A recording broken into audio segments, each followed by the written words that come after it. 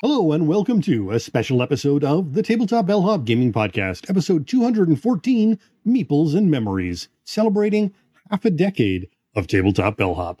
Still going strong, I'm Sean, and here with me live, the Tabletop Bellhop himself, Mo. I am Mo Tuzano, the Tabletop Bellhop, your cardboard concierge, helping you make your game nights better. Well, we record this show live on Twitch Wednesday nights at 8 p.m. Eastern, and we love when our fans join us for any of our episode recordings. So just in case this happens to be your first time ever listening to us, this is a special episode.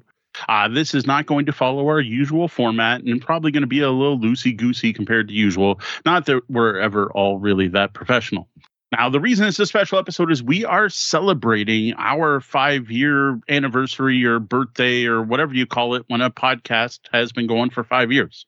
Our first ever episode of the Tabletop Bellhop Gaming Podcast, which back then was just called Tabletop Bellhop Live, was recorded on the 26th of July, 2018. 5 years ago today. And tonight is all about celebrating that pretty arbitrary milestone. For tonight's celebration, we're going to mix things up a bit. We're actually going to start off with a couple of quick reviews. First up, a preview of the latest puzzle box from Escape World we wanted to talk about while the box is still live on Kickstarter. Second, another holiday hijinks game, this time the Birthday Burglary, which we thought would fit in well with tonight's episode. Plus, we didn't want the pile of shame to keep building up and not put out some reviews, because if you saw what we brought back from Origins, you know we've got a lot to get to. Now, after that, things are going to be pretty freeform. We're going to spend some time reminiscing about the last 5 years, talking a bit about the future, and then we've got some great questions and topics that came in from our Tabletop Bellhop Discord, discord.tabletopbellhop.com. We're going to want to get to those, and then we'll also be opening up things for those folk here live in the lobby on Twitch. Now, since this is a party, you can also expect some prizes, as well as an announcement for our next giveaway, which won't rival the size of our 200th episode giveaway, but will be a bit more personal to us. Now, for those door prizes, we will be asking some Tabletop Bellhop trivia, and the first person to answer correctly in the chat room will get a choice of one of a number of cool promos, Tabletop Day exclusives, free RPG things, and other small, easy-to-ship items. Now, winners will be contacted by our editor and moderator, Deanna, better known as And She Games. So watch your Twitch direct messages if you answer questions correctly and we tell you you've won. You will get a message from Deanna, who will give you a link to a post we put up on the blog listing everything you can win. All right, well, why don't we get things started with a pretty simple one. For anyone who's listened to the show for more than a couple of months, what city did I last live in before returning to Windsor? Tech 2674 gets the first pick of the door prizes. One more note for those listening or watching at home, remember that you can find detailed show notes, including links to the games we mentioned, some of which may be affiliate links that help support this show. And you can find those at tabletopbellhop.com/episode 214. Also, many of the games we mentioned tonight are games that we received as review copies from publishers. All right, let's start off with our first review, or I should say preview. Welcome to a spoiler-free early look at The Quest Tower, the latest wooden puzzle from Escape World. We have to thank for sending us a prototype preview copy of this puzzle and for being affiliates. You can find an affiliate link for the current Kickstarter in the show notes. So since it's been a bit since we've talked about one of Escape World's boxes, here's a reminder of who they are. They started as a physical escape room company in Germany and shifted to making wooden puzzles to survive the pandemic. We've reviewed a number of these in the past, including House of the Dragon, the Fort Knox box, the Quest Pyramid, and the Space Box. Find those reviews on YouTube and or the blog. Now, the Quest Tower is the latest wooden puzzle box from Escape World that's currently live right now on Kickstarter.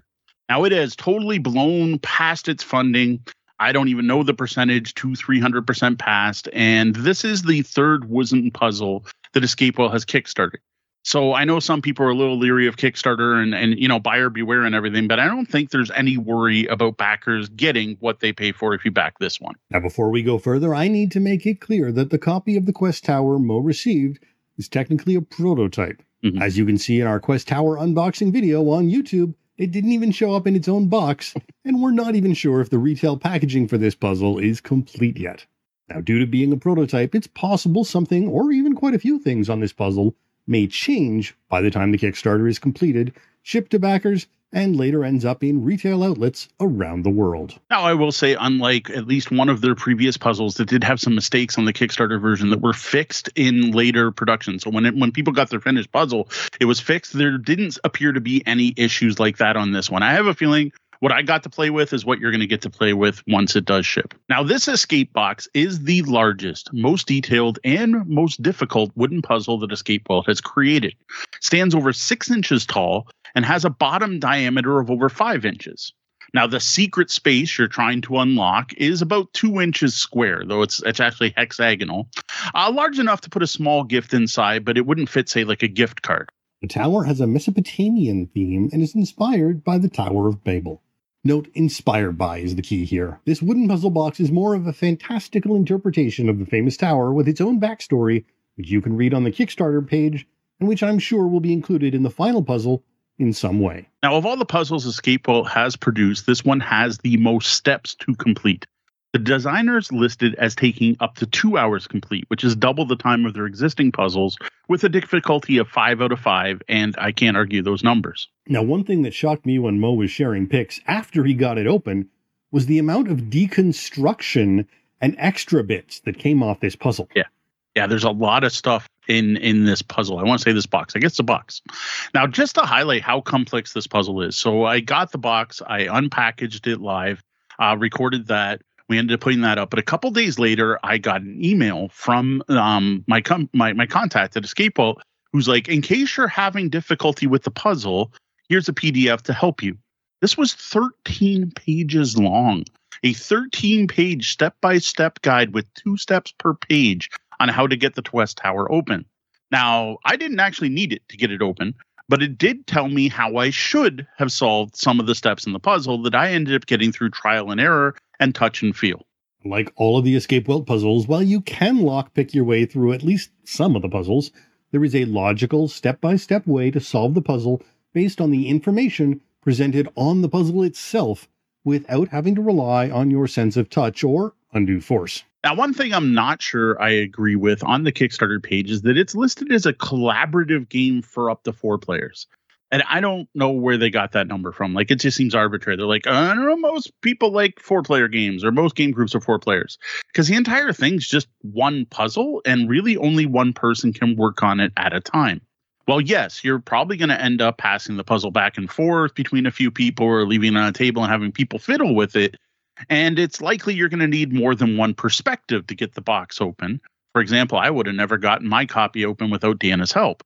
But I can't see a reason for a 4-player specific limitation. I found that a little odd.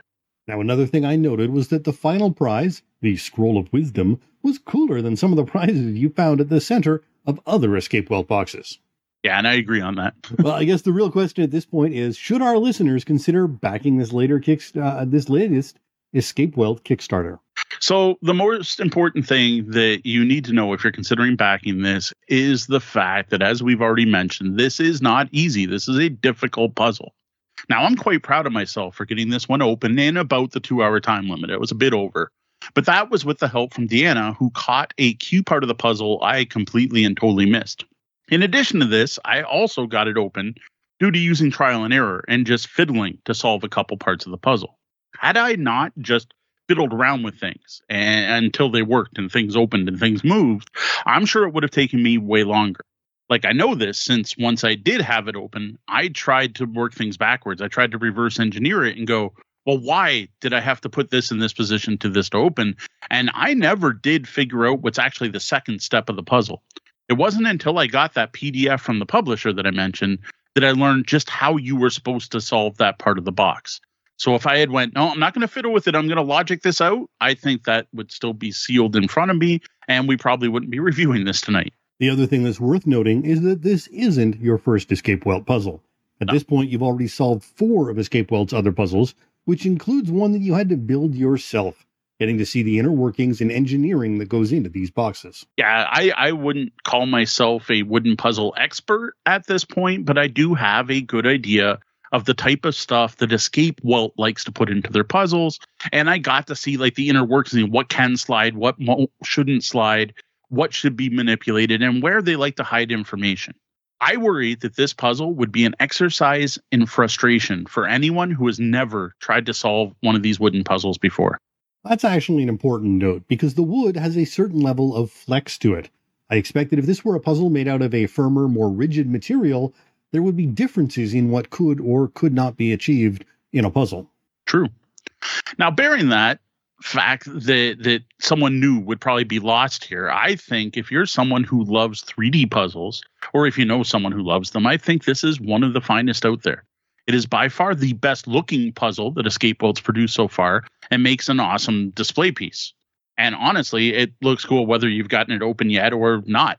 Well, as we talked about in our other Escape Welt box reviews, where these boxes really shine is as gift boxes to give to others after you've opened them up and put something cool inside. Now, in this case, it might even be worth picking it up just to do that, just to give it as a gift box.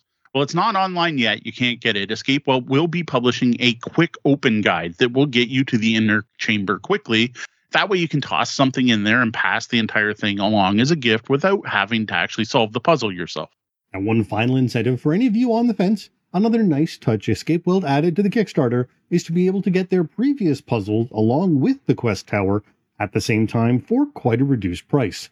You can even get every single one of their existing puzzles along with this new one for 199 euros, I guess. Now, personally, I really enjoyed playing around with the Quest Tower and was very impressed when I managed to get it open.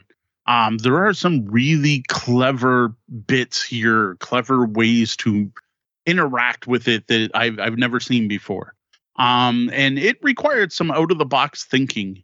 And honestly, I was super impressed, and I can't wait till probably next year and see what Escape Welt cooks up next. Now, one final bit of promotion before we go. As affiliates of Escape Welt, they have provided us with a 10% off discount code that, while it won't work on the Kickstarter, can be used on any production products in their web store. This discount stacks on any existing sales.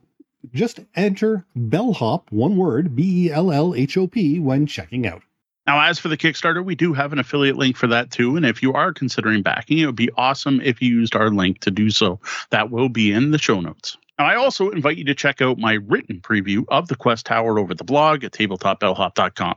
I did get into a bit more detail there, and I share quite a few spoiler-free pictures of this great-looking puzzle. As this is our 5th podcast birthday, what better game to review next than the Birthday Burglary from Grand Gamers Guild, who we have to thank for handing over a review copy of this puzzle game. The Birthday Burglary is the 5th game in the Holiday Hijinks series of Escape Room in a Box games by Jonathan Schaefer, who also did the card art here. Package design and package artwork is by Josh Capel, with all of these games being published by our friends at Grand Gamers Guild. As you may have noticed, we aren't playing this in order, having reviewed number 2, the Independence Incident last week, and now moving on to number 5.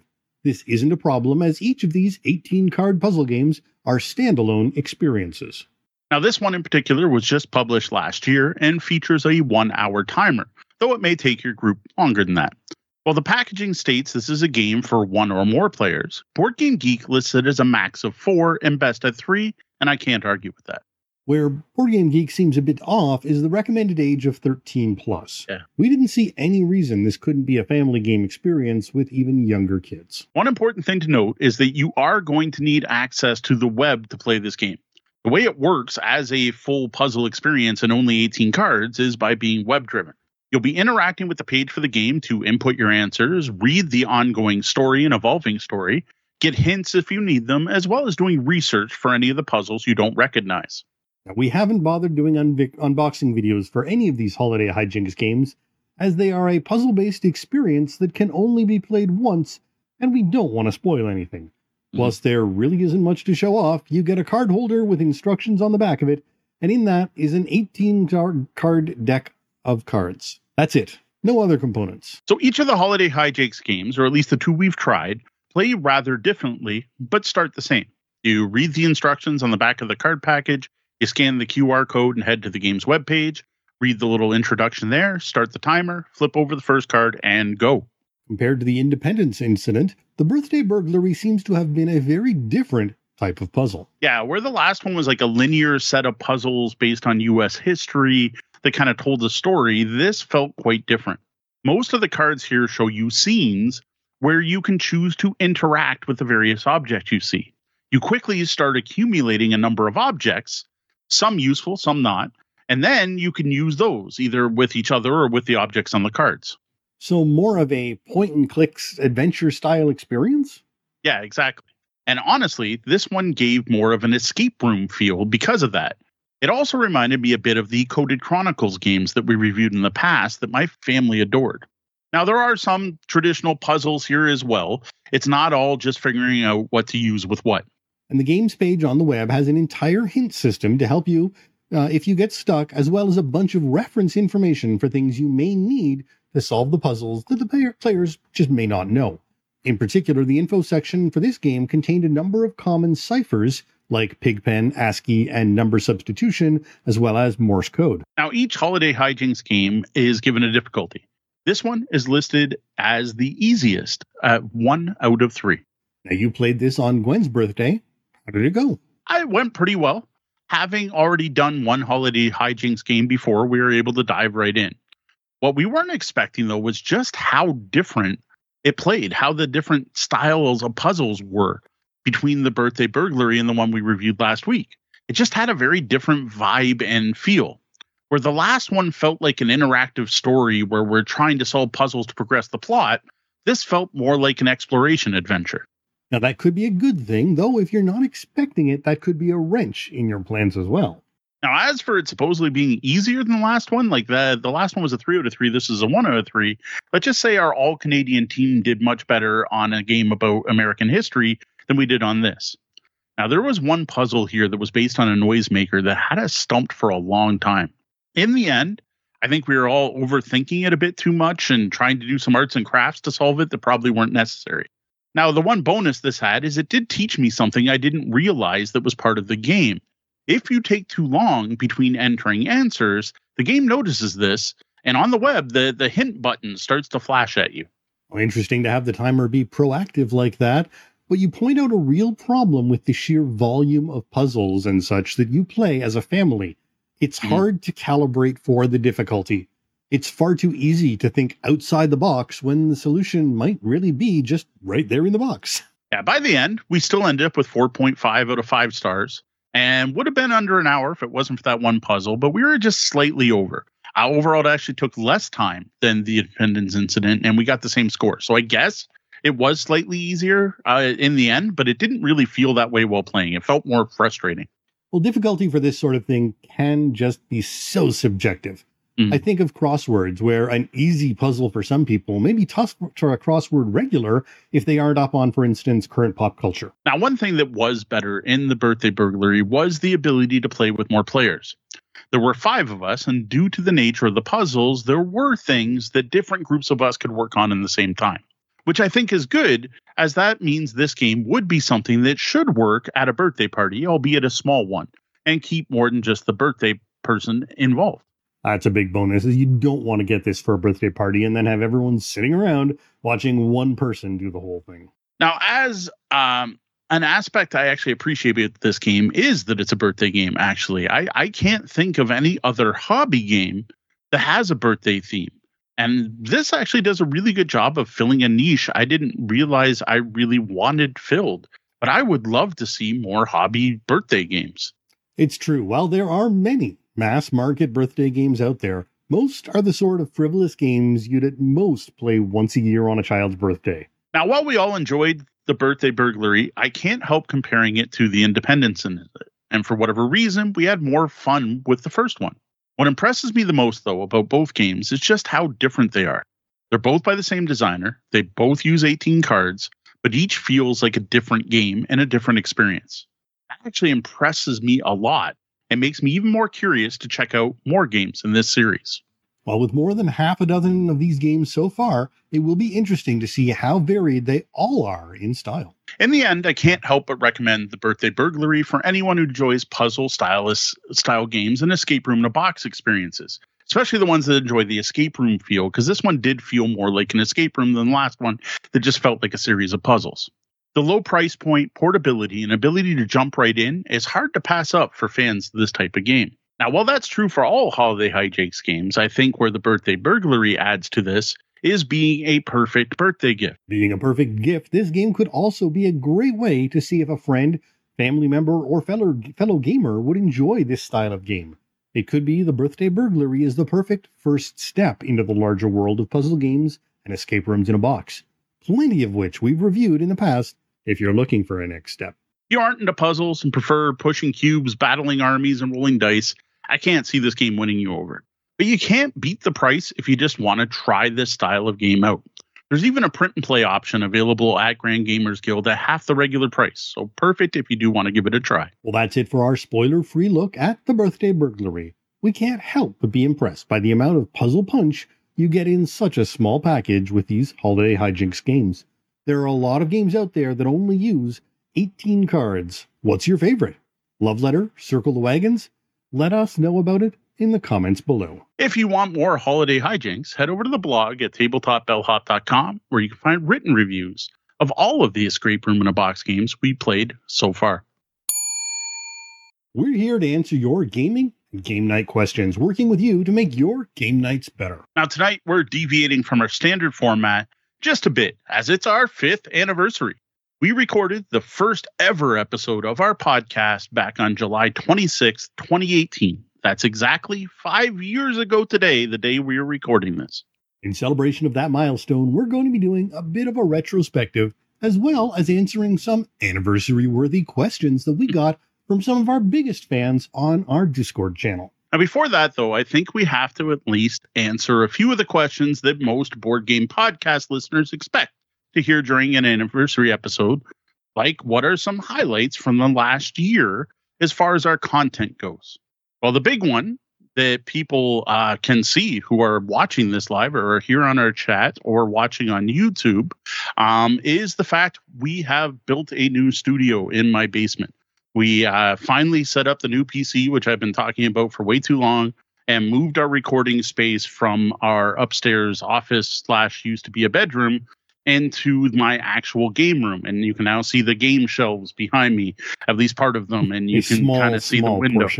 Yes, it's a small, yes, I know, built a new studio sounds so impressive, but it's a more permanent setup. Some of the things that's kind of nice is the fact that like this boom arm here for my mic, I can easily push out of the way and back in, and I just leave it set up.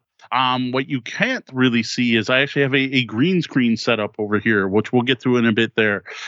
We have way more lighting. We have more cameras. We've done quite a bit to upgrade the space, and broadcast, most importantly, especially for unboxing videos, is actually broadcast at a higher resolution. And then I actually have a whole new location and office that I'm working out of.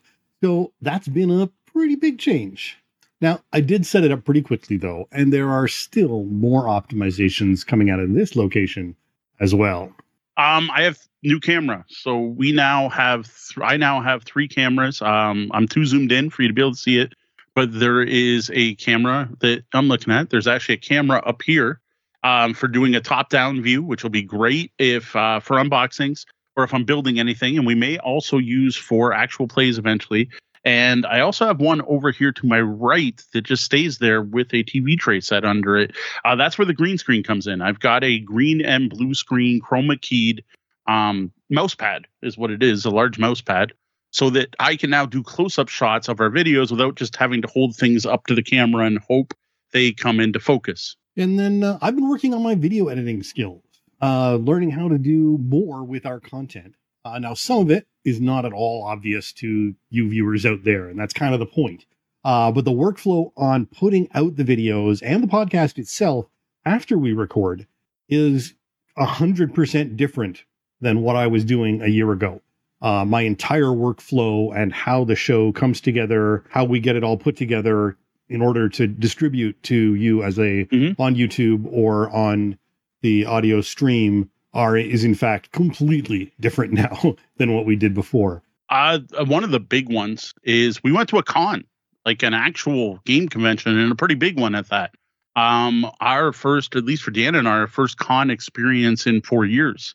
And it was awesome. Like I felt like returning home. I loved being at the con. Columbus was awesome, downtown Columbus, getting some of the food, running into a few people, not as many as I'd hoped, but people, con friends, as people like to call them. But most importantly for our podcast is concerned is connecting with so many publishers, both a mix of ones we've worked with in the past, some we are currently working with, like the Op we kind of hung out with quite a bit, as well as reconnecting with people we worked with a long time ago that we hadn't seen since the previous con season. And even more so, possibly more importantly, is making new connections at the con. It was a fantastic thing for our podcast, like for our brand. We're set for reviews for quite some time now, and like stuff we're excited about. It's not like we went in there and said, we'll take anything. Like actually genuinely excited to work with these publishers and share their games with you. I think it was actually more than probably 5 years for me since I've attended a con. So that was definitely a big one. I am not a big crowd people, but you put a camera in my hand and I kind of ignore the people to some degree. So that makes it a little easier for me. It was definitely different than a lot of the cons we've gone to. You know, this was more like Breakout Con was for me, where we actually, you know, were there as media and doing things, unlike going to Border City Con and just hanging out and playing games. So the other thing is we've updated our graphics with great thanks to Gwen for the graphics on our podcast, on our YouTube, our waiting streams, all our fancy cartoonish, I don't know, not cartoon, but 2D graphics that we've got now that have come up this year are all thanks to Mo's daughter and the fantastic animations and images that she's used that you'll see now on our thumbnails as well as throughout the show. Yeah, and that's something I hope to integrate more in. At some point, I'll get rid of the close-up of my face on everything and switch over to the graphic version. It's just a bit of having to reset up except some of the stuff. Unfortunately, there is something to be said about people on your thumbnails, and there's definitely a bump to that, so it's hard to say. Yeah, maybe it's better how it is. Yeah. What I need to do, this is I'm jumping ahead to some of our future plans. Just need more headshots. Yeah. So it's not the same two pictures all the time, where my beard's a little scraggly at that particular time too. Like I should take one today. You know, I trimmed everything up today with the bellhop shirt on, right? Which would definitely be better. But yeah, some of those graphics were actually a gift for last year's birthday. Last year, our 4-year, Gwen provided some of that and has done some additional work, like adding Sean to things, which is pretty awesome. Another really big one, potentially, for us as the Tabletop Bellhop, for the podcast and all of our content, is we decided to join GAMA, the Game Manufacturers Association. No, we don't manufacture games. GAMA started that way. Quickly expanded into the retail space as well as the manufacturer space, but now has added, as of last year, the year before, a new media and press element of GAMA. So we are now official voting members of GAMA. And that's actually part of what got us to go to Origins, because this year, to go as media, they basically favored GAMA members, which I guess makes sense. It's a GAMA show. Not sure one of the things we did sign up for, it's my own fault, I haven't pursued. They were looking for someone to write articles for them, and I should be pushing that a little harder. I still get their newsletters and I see the things that's what's coming up. I'm just not sure where this is going to go. The plan right now is to definitely renew for another year and then attend the GAMA trade show. Now, the GAMA trade show is one of the first cons, so that's a big thing. Being able to go to GAMA, it's something that used to be only publishers and retailers go, and it's a big con for publishers to promote their products to retailers. And I think being there as the fly on the wall media would be really cool. The other thing is there's a bonus that they're moving it to Louisville, and it happens that Deanna has family in Louisville, so it would be a cheaper trip for us being able to stay with family. So the plan right now is to stick with GAMA next year and go to the GAMA trade show, go to Origins, and then we'll take a look if the membership's been worth it. Yeah, I think this could be a great thing for us. I saw media at GAMA Expo this year, finally getting their hands on things, previews of stuff that we weren't able to see at Origins because it wasn't at Origins, and it's not getting released until later this year. So, there's definitely a benefit to us if we can get there. As for the Gamma membership itself, I think Gamma does unfortunately need to step up a little bit and find a little bit more direction. They did have spent so long as a retail and manufacturers association that the expansion has hit some road bumps. They're still finding their legs, and I think they've got time to do that, but they do need to step up and do that. Yeah, this is definitely, it feels new still. Media and press arm of Gamma is definitely the new mutation that they're not quite sure what to do with yet. Now, something we did somewhat behind the scenes, like the info's out there, people go looking for it, but we did update our About page on the blog. We made a master list of every game we reviewed. Not sure if that's 100% up to date, but it's pretty close. We created and formalized an official review policy. We made a number of info sheets and PDFs we can send to publishers and potential advertisers. We set rates for things like advertising. Again, stuff that I don't know if the average listener really cares, but that information is out there. And if you are a publisher who's interested in working with us, now that information is right there on the web. And just this last week, one thing that is a little bit noticeable, it's not in your face, but it's there, is that we're trying not to make it in your face. We've started updating our disclosures to fall in line with new regulations and guidance from the FTC. So you may notice us mention affiliate and publisher. This was provided by publishers for free, etc. a little more often than we used to in the past, and it's going to pop up as a graphic on videos a little more often as well. Yeah, this is going to be definitely noticeable for anyone who consumes our content through video. You're going to see pop-ups basically saying, "Hey, this is a review copy," which is something the FTC guidelines have been updated and the rules have changed a bit. They want more disclosure. We think we're all for disclosure. We want people to know we have existing relationships with publishers. Though some of the requirements seem a little ridiculous, like in 3 years' time, when I share a picture of me playing a game that I got as a review copy 3 years ago, having to tag that seems like a bit much. But you will start to hear more of that. That's not us trying to be used car salesmen or anything. We're just trying to follow the rules. Yeah, this is to protect everyone because there are a number of bad actors out there, not necessarily in the board game space, but in the influencer space in general, who are being deceptive in their practices. And we are trying to follow the rules as closely as we can to help the FTC and other organizations fight back against deceptive advertising and review practices. Speaking of affiliates, we've added a bunch of new ones. One of the best places to find a list of these, if you go to our Discord, there is a pinned post I think it's in the board game deals section. I should have figured that out before saying this.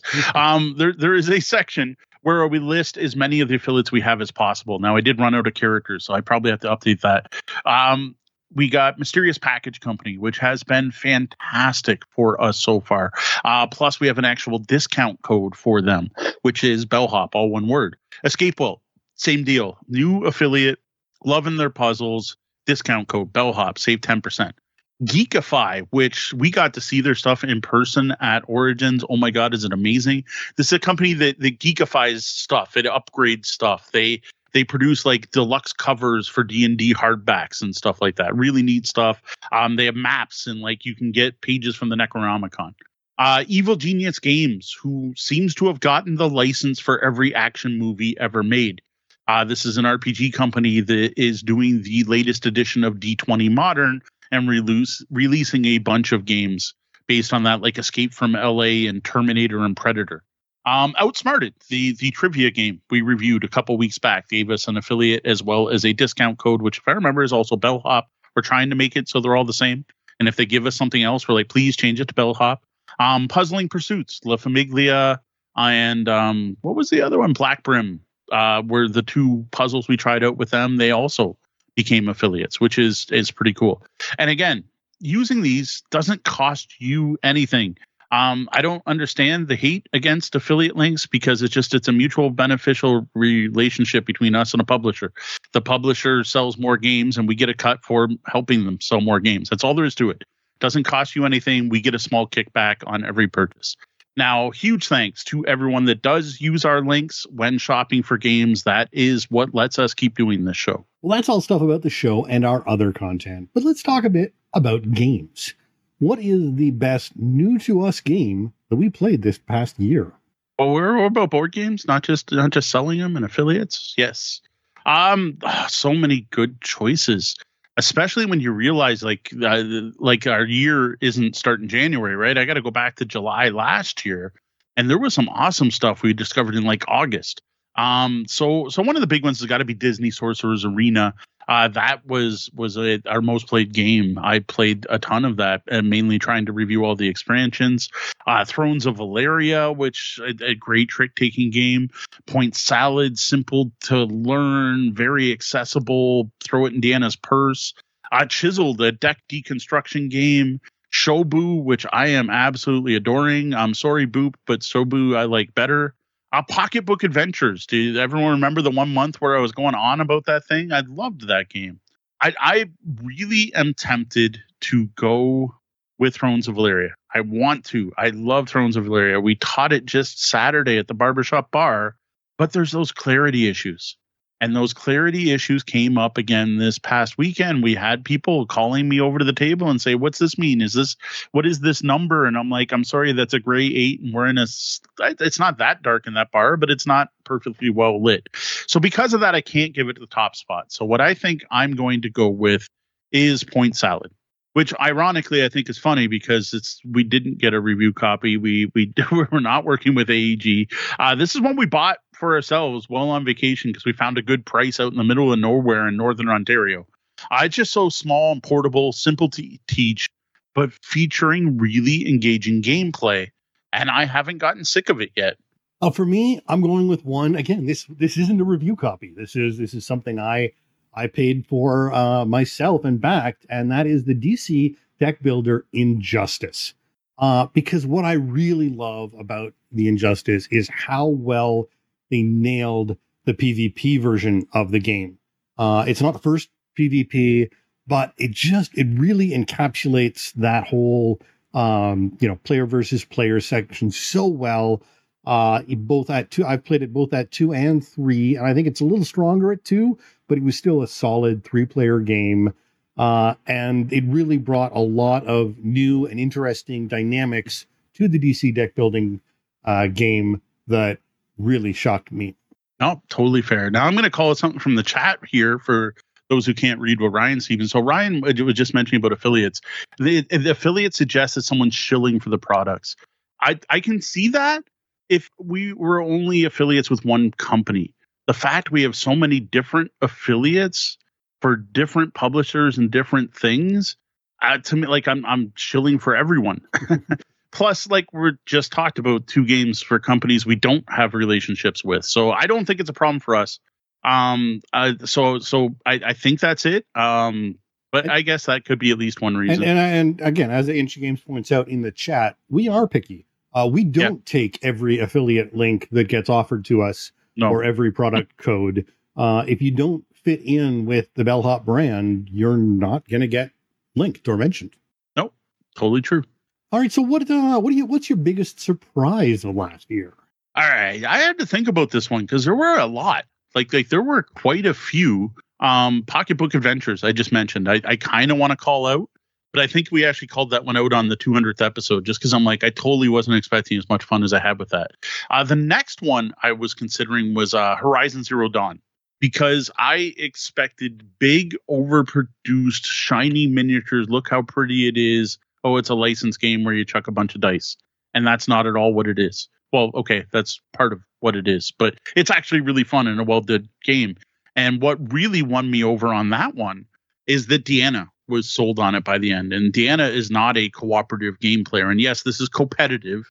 You are trying to be first among equals, but there are a lot of cooperative aspects. And Deanna enjoying it was a big thing. But you know what? I need to push that one aside, though, because I am still in shock. And another licensed game, so this fits well with the theme here, is Cowboy Bebop Space Serenade. I'm shocked by how good that game is, and the fact no one else is talking about it. Like it is one of the best deck builders I played. It's one of the better competitive games I played. Like the way you can interfere with each other and move each other around, and the way it matters that where the miniatures are, and the way they tied in the theme of these bounty hunters kind of working together to take people down, but you want to be the person that finally catches the criminal. Like, I just love that game. For me, and again, I didn't even realize that we were sticking with a theme here, but Yes. mine is also a licensed product, and that's the My Little Pony deck builder. I had been laughing about this. I had been making jokes and puns in the background, and like, oh great, this is fun. And I knew it wasn't aimed at kids.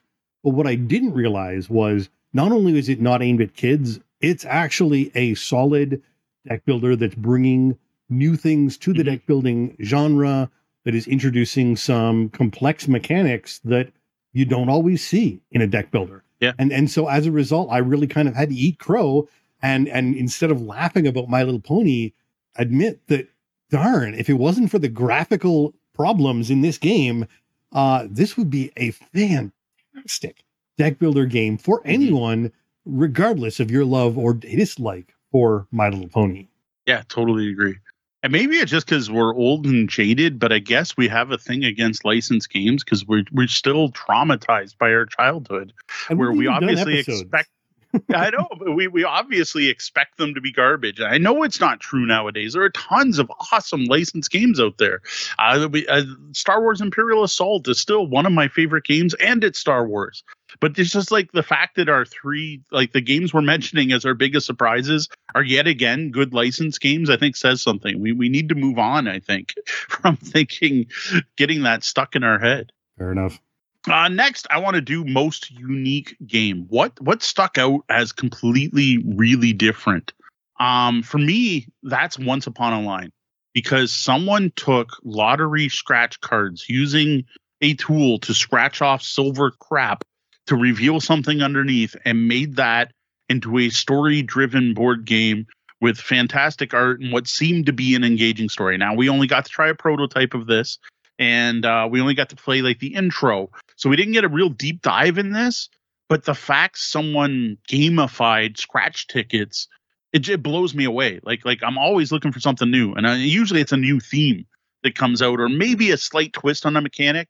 This was something I've never seen before. Like this just blew me away in the wow. There is thinking outside of the box. And for me, we haven't actually reviewed this yet, but we have talked about it, and that is Reality Shift Deluxe. This game has done so much with geometry and reimagining of the board game into 3 dimensions. The way this game makes you think about the space of game is to me at least as inventive and interesting as turning something like a scratch ticket into a board game. They've really kind of thought outside the box, despite the fact that they are in fact using boxes.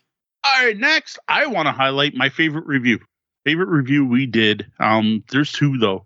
I have to cheat a bit here. Number 1, this is where I put Horizon Zero Dawn, because I had fun the first time we played it with Kat and Tori, and I was shocked by how they managed to catch the feel of Horizon Zero Dawn without making it the video game. You're not Aloy. You're not exploring cauldrons. You're not uniting tribes.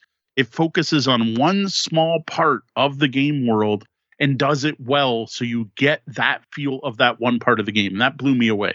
That part was awesome. The other thing, though, was in particular a SeanCon, a 3-day gaming weekend where Sean was over and Deanna, Sean, and I played through an entire hunt in one weekend. Now, a hunt in that game is 5 encounters, each of which can take 2 hours. So you're looking at like a 12-hour game experience or 16. I don't even know how many hours we spent. And the way the enjoyment of that game evolved from that first hunt and looking for stuff in the rule book and trying to figure out some of the weird idiosyncrasies of the game and completely forgetting that every time you dodge, you have to move your figure, to the last couple of battles where we were actually like in character. We each had our own playing styles. Our characters had evolved to be completely different. Sean and Deanna hated me because I kept stealing their kills. And we had a ton of fun in a game with a lot of issues. And I think that all came out really well in that particular final review. Just the format of the review, what the words we chose to use, how we talked about it. Now, part 2, the second game that I have to give like an honorable mention to, I guess, would be Scythe. The game I hated that I grew to love. And my shifting opinion on the game as I played it with more people and gained system mastery over it. Scythe also is our most popular review on the blog. It gets more hits than anything else. And I don't know if that's because people are curious about Scythe or that people are enjoying my journey with that particular game. And I think that one shows more of my changing experience with the game than any of the other reviews we've done. So for me, it's going to be Cowboy Bebop. Again, it's a game that hardly anyone knows about, but is such a solid deck builder with unique aspects with the player control and the location movement. It was just a delight to play and to experience as a game, as well as, through the review, sharing it with others who probably haven't heard of it because for some reason, nobody's heard of it. So for favorite review, I think I have to pick Bebop again, because I want to share this game to other people. Other people need to know about this game. All right. I know in general, we try to keep things positive. Now, we don't edit our reviews. We don't choose what to review based on. We don't only do positive reviews. We're not the kind of people who won't say anything negative about a game. But we do vet the games before we even agree to review them. And that is a change since year one. Or even more so when I used to do the Windsor Gaming Resource and posted reviews on my own before we had a podcast. I basically was like, hey, I got free games. This is cool. I'll review anything. That has shifted. We get offers to review games probably daily anymore. And I turn down way more than I accept. So I do research before actually getting a game to review. So in general, we're talking about games we're excited about that we wanted to play and that we thought we'd enjoy. But sometimes that doesn't quite work out. And sometimes the games aren't quite what we expect. I'm going to pass this one to Sean first. We switch things up a bit, but what would you say was your biggest disappointment this year, game-wise? You know what? I have to say, and this is interesting because you actually already mentioned this, but I'm going to say Once Upon a Line. So while I will give them props for trying something new and interesting, and congratulations to them. They funded on Kickstarter. More power to them. This game just did not do it for me. I think it probably would have made a fun mobile app. But between the effort and the mess and the way yes, it's a multiplayer game, but you still have to have one person sitting there scraping things off and everyone else looking over their shoulders. It just didn't do it for me. And I just didn't feel like it cut it as a physical game. And I think some of the problems that their Kickstarter is having with shipping may be indicative of that same sort of problem. I'll admit I have not looked back at this one since we did the preview, I should say. I have no idea how the Kickstarter is doing. I did watch it enough to find out it funded. I did consider backing it because I did enjoy the experience of this game. I was impressed by a couple aspects of it, like the way they tied in hints in the story to what you were looking for. I really want to see the final reviews. I want to see what other people have to say about this game. It may have just been a gimmick. And I totally get Sean. The reason Sean didn't enjoy it, I fully understand. And I don't necessarily disagree with. Now, for me, it's Hunt a Killer, Mystery at the Hunter's Lodge. It's based on an Agatha Christie book. You're probably going, what? I don't remember, unless you happen to catch the right episode where we talked about this in the Ask the Bellhops, the Bellhops tabletop segment. You're probably like, whoa, I don't remember a review on that. Well, that's because we haven't. And there's a reason for that. So this is probably I think it's definitely the most expensive game in my collection as a single purchase. We have probably spent more money on Imperial Assault if I added in all the expansions. And if I take Gloomhaven plus the box insert plus, Jaws of the Lion, we might be getting up to the same price. But this is a very expensive, very high-end board gaming product that is an actual wooden chest that you open up that has physical artifacts in it that include things like a drinking flask, a working watch, a banner, a house banner, and everything. And it's a murder mystery. You are trying to find out what happened at the Hunter's Lodge. And it looked amazing. And we got this mainly from my mother-in-law, who is a big Agatha Christie fan, and Deanna, who loves this style of game. I like puzzle escape room in a boxes. I like the solve the puzzle, whatever. Here, use this cipher, get these clues, fold the paper the right way, assemble the thing, and look up to the light. That kind of thing, right? The escape room boxes, the 3D puzzle boxes. Deanna likes the murder mysteries. Here's a bunch of facts. Here's a bunch of clues. You're going to use the itinerary to figure out what time the person was at the place, and like that's what she likes. We were so hyped for this game. Plus, Hunt a Killer hooked us up with an affiliate program. So we're like, hey, this is great. We have this rather expensive high-end game that looks fantastic, that we'll get to talk about, that'll probably work out well for us. Then we sat down to play, and we were having a great time for, it might have been 2-3 hours. And then we got so completely and utterly stuck. We're like, what is wrong? Like there is no way for us to progress from here. So we then started digging into it, and one of the things that comes in the box, and this is a recommendation for anyone doing these kinds of games, if the game gives you an inventory and checklist, check it. An entire book was missing from our copy of the game. Fine, mistakes happen. I contacted them, and I asked for a replacement book. When I get that replacement book, we'll finally publish our review, because it still hasn't shown up. They still have done nothing to help us out, other than to send me a PDF. And I'm sorry, I am not going to print off a PDF for a very expensive wooden game box that part of the whole thing is the physical artifacts. Give me the actual manual that's missing that I can hold in my hands and touch, not a couple sheets of paper I print off my printer. So, sorry, Hunt a Killer. To make it even worse, they canceled their affiliate program. So even if we were talking about it, we don't even get like that small part of it out of that. So yeah, biggest disappointment. Deanna's biggest disappointment as well, she's agreeing in the chat room, is Hunt a Killer's Mystery at Hunter's Lodge and their lack of support, customer support. Yeah, absolutely. All right, well, another part of birthdays besides looking back is looking ahead. So we look towards the future. So one of the ones that I thought was interesting when I was going through our reviews and things that we published this year is that we did way more previews and prototypes and reviewer copies and early releases than any previous year. And this is even after saying we're no longer doing Kickstarters from independent companies that keep shipping us incomplete games that we end up having to play test instead of review. No, these are like near finished products.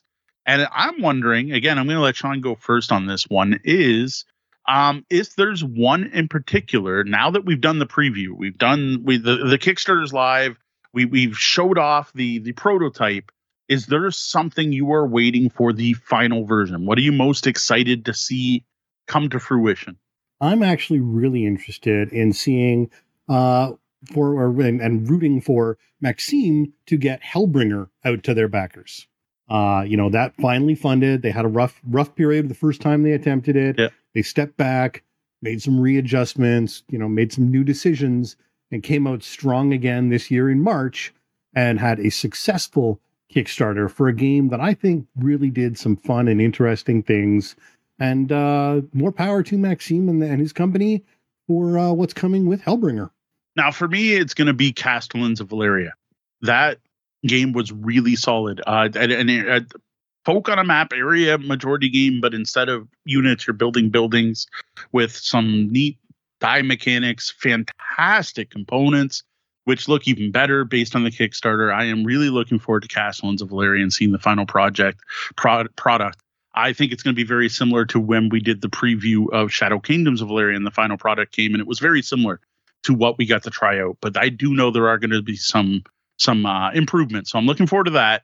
And I am still really curious what's going to happen with Martin Wallace's Fighting Fantasy Adventures. Like I said, I'm sold on this one. The old school RPG fighting fantasy novel board game. I want to see how this will do. But Castellans of Valeria is number one. I'm cheating every time here, throwing in two, I guess. But I want to know how Fighting Fantasy Adventures will do. Like, I have no idea. It was not doing well on Kickstarter. They made we'll see how it does. Yeah, they made some big changes on when they went to GameFound, though. So as long as they get their marketing ducks in a row, I think they could really hit it out of the park at GameFound. Yeah, we'll see if that takes off. Now, similar question. We brought home a ton of stuff from Origins. We did still have some stuff on the pile of obligation before that, and new stuff still showing up. So of everything we've yet to review, I want to hear the chat room answer this one as well. Actually, I want to know what the chat wants us to review next. Maybe we can rearrange the schedule a bit. But first off, I want Sean's opinion on what are you most excited to get to the table and get a review out there on. Yeah, so this is a tough one because we brought back so much. It's hard to keep it all straight in my head. I wasn't even there for some of the review copies we got. I was out wandering, so I didn't even necessarily get the preview before the box got into our hands. You have the spreadsheet. I have to remember. But I think the no real surprise that the two that I am most looking forward to are Kapow or the Sentinels of Earth Prime. Stick with the supers. Yeah, one you're probably forgetting is Marvel Dice Throne. You probably want that one on there as well. Yes. Yeah. I would say that. What I want to out of those three, if we were going to play one this weekend, what would you most like to play? I'm interested in Kapow the most because I think Dice Throne and Sentinels, I've got some idea of what they are and what they'll do. Right. Kapow, I don't. And Kapow, I'm really interested in seeing what it brings to the genre. Sounds good. This one's hard for me too. To be fair, I'm still like Origins. I'm still hyped. I'm hyped about all those games, which is awesome. And I hope that doesn't fade. There are so many I want to try. Now, at this point, though, because of the hype, I've already played a bunch of them. I played multiple games, the Show Boop, Star Frontiers. I am adoring Star Frontiers. What is it called? Not Star Frontiers. That's the wrong name. Star Realms Frontiers. I'm like, it's Star Frontiers something. No, Star Realms Frontiers. That is a great version of Star Realms. Elector Counts we played, Reality Shift we played, Birds of a Feather, probably a few more I'm forgetting. As far as reviews, I am ready on a bunch of them. Ready to review. I could review Shobu right now on the show. I could review Boop. Reality Shift I could probably cover, but not the deluxe stuff. Birds of a Feather. So in a way, in my head, those are done. What I most want to play, though, is Distilled. Out of all the games we brought home, that seemed like the game that Deanna and I would enjoy the most. Second, possibly being Marrakesh from Queen. But Marrakesh scares me, whereas Distilled, I feel ready to play. Kapow is up there. That just looked quick and fun and light and supers and using dice. It's super powered Yahtzee, and that seems really cool. And I think that one is going to be great and a big hit at our local events. And then Starship Captains. It's CGE. I love CGEs. I don't think they publish a bad game. I love CGE. And though we're not affiliates, to go back to what we were talking about earlier, I just love CGE stuff. I really want to try that one. I think part of it is we're watching a lot of Star Trek right now. So Starship Captains is up there. But most of all, Distilled. And Seas of Havoc, we actually got it out on the table the other day and started going through it. And a naval war battle with deck building. I used to love the old Warhammer game, Man of War, but I never got into, like, most of the naval games were too complex. Like the ones my dad enjoyed was just too much for me. And this looks like a nice balance between, silly dice chucker to complex strategy game, and I'm really looking forward to that one. So yes, it's like every game we wrap back to Origins is what I want to do next. Moving on. What about the show? We talked about games we want to play. What are we going to do to make the show better? Because constant improvement is something that I want. We want to keep making things slowly better. So one of the things, hopefully no one in the chat noticed, unless we somehow look better, is we are no longer using Zoom. I'm sorry, Zoom, you are way too expensive. This cuts a big expense out of our podcasting. We are now using Microsoft Teams, which we expect to be a permanent change. Now, we have noticed one problem. For anyone who's been watching our shows, especially since I moved down to the new studio, I've been able to do it without headphones while the headphones are back. So if anyone knows a way to do noise canceling or whatever in Teams, we would love to hear it, but we haven't figured that out yet. And I would prefer not to be wearing these again. That's so far the only problem I've seen with Teams. So for me, I'm looking at a number of technical shifts around on my end. Every time we make a change elsewhere, things need to be updated on OBS. And because most of one of them happened today, I didn't get all the changes in. So there's a couple little tweaks I do, but I'm actually looking at almost redesigning the look of our show. The show, all the pieces will stay the same, but the technical layers that we go through to do it makes things a little more difficult than they need to be. Like we actually have the line down the middle of our screen here. There's actually a black line in graphics that's there. Mm-hmm. So if we want to go full screen right now, we have a black line there. And I'm looking at ways of trying to get rid of stuff like that so that we have more flexibility. And then we're going to sort of experiment with some new styles that may, maybe we'll go live randomly some night or try some brunch shows to test things out so that we aren't just experimenting live for our podcast, which kind of matters to us. This is the bread and butter. So we may experiment other ways. But you'll see some changes coming into, and hopefully some of them you won't see, but some of them you will as well. Now, one of the big things I want to change is a new setup for anything I record here. Now, again, this is software based. The hardware, like I said, we now have 3 cameras, right? So we want to try to change things up so that we can use the 3 camera setup, feeding 3 different feeds. As it is now, specifically for the podcast, I am sending Sean one image off the one camera. Well, it'd be nice if I could, show a close up of something now and then or whatever. In the middle of our review, I can hold up a card or something like that. So that's one thing. The other thing is for the stuff I record here, just myself, the stuff that's not done over Teams or Zoom, like our unboxings and hopefully getting back into actual plays, is that being able to send Sean all 3 cameras as 3 different feeds or save them as 3 different video files so that we can do some actual post work on it, some post-production work on them. Now, what this will probably mean, though, is less live streams. It'll probably mean we need to start recording stuff, and then putting out a video eventually. Which, to be fair, we don't get a lot of views on things like our unboxing videos. The podcast probably will always stay this way because we love interacting with the chat. I don't want to lose that.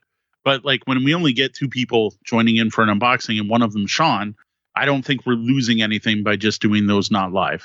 Right. And now there may actually be options that we can keep it live, but we aren't ruling out the option of stepping back because really what we're gaining here is the freedom for me to remix essentially the content that Mo records, which can lead to tighter, more punchy content, which is better content for us to be discovered by, to share out there in the world.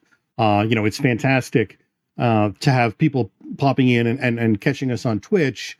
But if we can get a video that, triggers something in the algorithm or gets shared or is just more enjoyed by people on YouTube, that growth potential is really something we haven't managed to hook yet with anything other than the, one FAQ read for Gloomhaven, which isn't going to be doing anything anymore because now we're coming out with the second ad. So really, we want to come up with tighter, YouTube content for that better, higher production value. Next one, Gamma. I mentioned this earlier, but I was kind of jumping ahead. We have full plans to attend the Gamma trade show for the first time. This is going to be only the second year that media and events arm of Gamma exists and is invited to this show. And Gamma is kind of the unofficial start to con season, especially for new release part of con season. This will be one of the few times we really should be all about the new hotness. Plus, this will be a great way to make connections before Origins.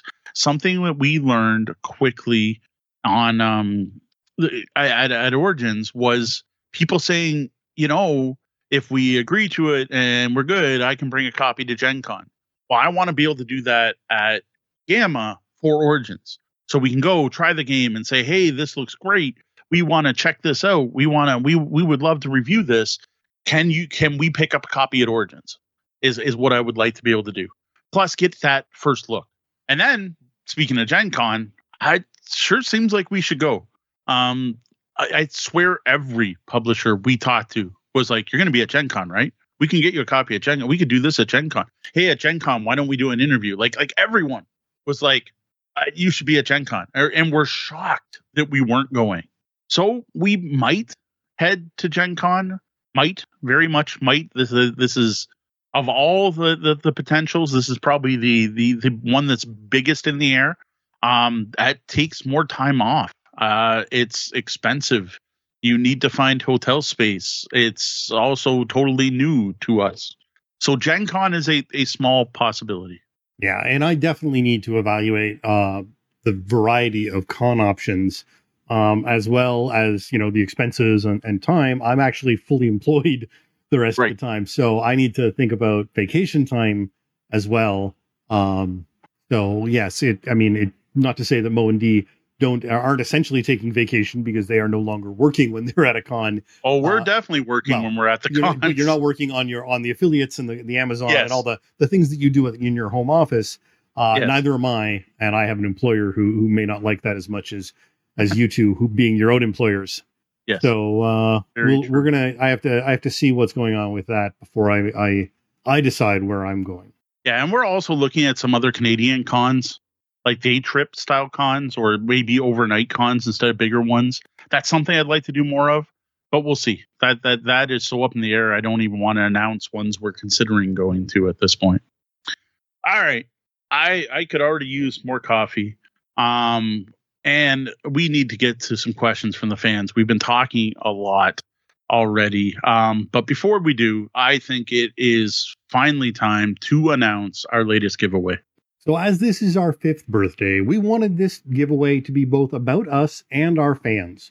So we decided to do top games and merch giveaway. So let's start with the top games part of things. Since it's our 5th birthday, we figured we would pick 5 of our top games from the past year. Games we just talked about earlier. One winner will get a chance to pick one of these 5 games. Your options are our best new to me games of the year, Point Salad, or DC Comics deck building game Injustice. Our biggest surprises of the year, My Little Pony Adventures in Equestria, or Cowboy Bebop Space Serenade. Or the game we played the most together in the past year, which is Disney Sorcerer's Arena. Now that's the big prize based on us and the games we played. We're also going to have 2 consolation prizes consolation prizes based on something the fans have been asking for years now, pretty much as soon as we started. We've actually got some Bellhop merch. That's right. Here's your chance to win an exclusive, probably never to be produced again, Tabletop Bellhop Gaming Podcast coffee mug. The nice big ones you see us drinking from on the show. And no, we're not sending you our mugs. That would be gross. We've ordered 2 new mugs that we will be shipping out to 2 winners. So top prize choice of 5 games. Pick one. The games we played this year. And 2 consolation prizes of Bellhop mugs. Enter through the pinned post over at tabletopbellhop.com, which will go live at the end of the show. Now, this time around, sticking with the usual follow us on social media, visit our Instagram page, visit the webpage kind of thing, we're also going to be asking for some feedback, which we can hopefully use to make the show even better in the coming year. So not only is this a way to win a game or some merch, it's a way to have your voice heard and impact the future of the show. Now, we will, of course, have bonus entries for our hotel guest Patreon patrons. Watch your inbox in the next couple days. And so we got a question here from Jeff. You don't even need your notes up for a little while, actually. So right. we got a question from Jeff in the Discord. Jeff Seuss asks, I would love to hear stuff about how the podcast, YouTube, blog, and such have grown over 5 years, and any behind-the-scenes stories that haven't really been told yet. Maybe even things you wish you would have done differently when you first started. Ooh, that's a big one. That's like an all night. We're done. Let's just talk about Jeff's question all night. Note, I have not prepared at all for these questions. I haven't even read them all in the show notes. Deanna kept he's like, what did you put in from the Discord? And I'm like, I'm busy doing other stuff. Fair warning. There is a chance I won't be live any second.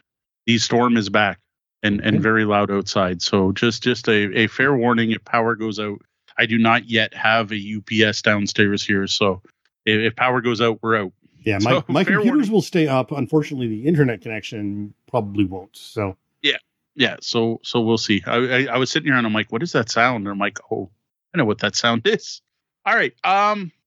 There's so many parts of that question. All right, so I'm gonna have to bring it up. What how have we grown? Well, as of today, and I think this is pretty cool. Happy birthday to us. We hit 500 followers here on Twitch, which I know compared to big time streamers is nothing. But for us, 500 people follow this show. I think that's pretty cool. 500 people in 5 years. If we can get to 600 by next year, I'll be happy. Absolutely. YouTube. I don't know. YouTube was weird.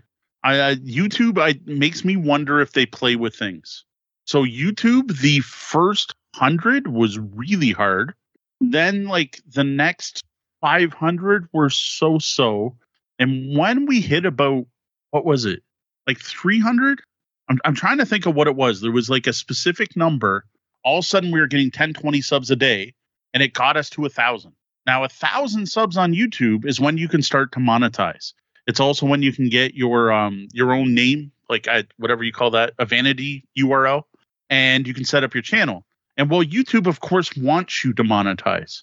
And it sure seemed like it was a 600, but like it literally, like we hit this benchmark. I'm going to say 600. And then it just like flew. Like in 2 days, we got more subscribers than we had in 2 years. And suddenly we were partners. And I'm like, I swear YouTube does some funky stuff there. Like they did some wonkiness to get us up to that level. And then once we hit 1,050, dead, like stopped. And very, very steadily have grown since then. Yeah, we do keep going up. Every once in a while, there's some people drop off, some people get added on, but we have kept growing. We're 1,500-ish or so now. I don't know the exact number, but yeah, it's we've never seen the kind of growth we had during that one specific period of time. There are only 1,000 tabletop gamers in the entire world. Yeah. So yeah, that's great. I mean, we've had so many ups and downs with the audio podcast side.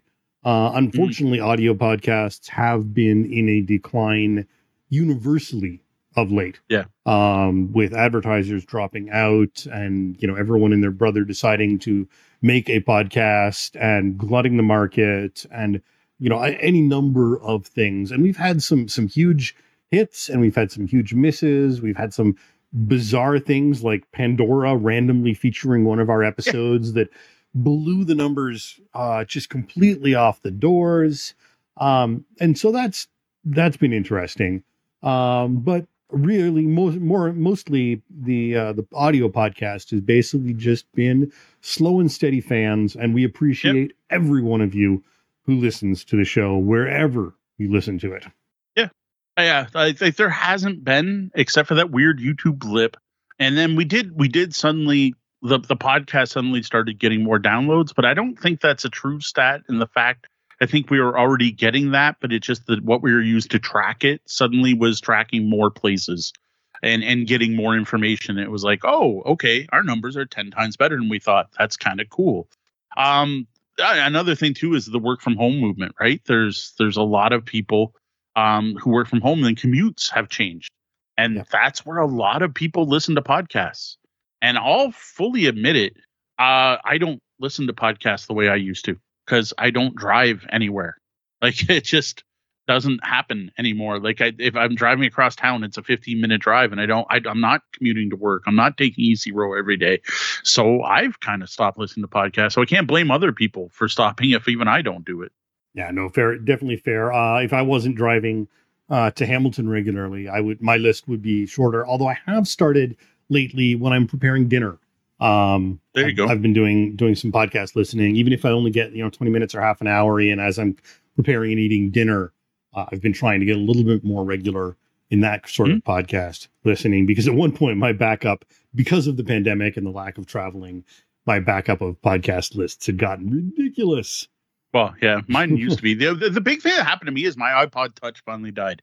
That is where I listened to podcasts, was on my iPod Touch, and it finally died. The one I don't even know if it was a year ago. I showed off on the screen with how broken the thing was, but it was still working.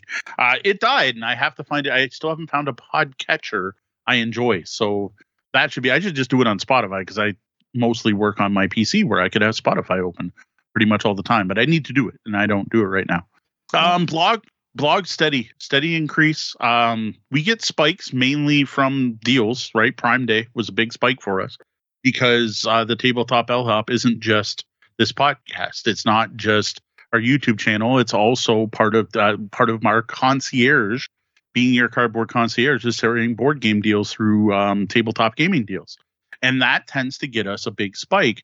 The thing is, people stick around. We get a big spike. People go there to look for the deals. And they're like, oh, this guy reviews stuff.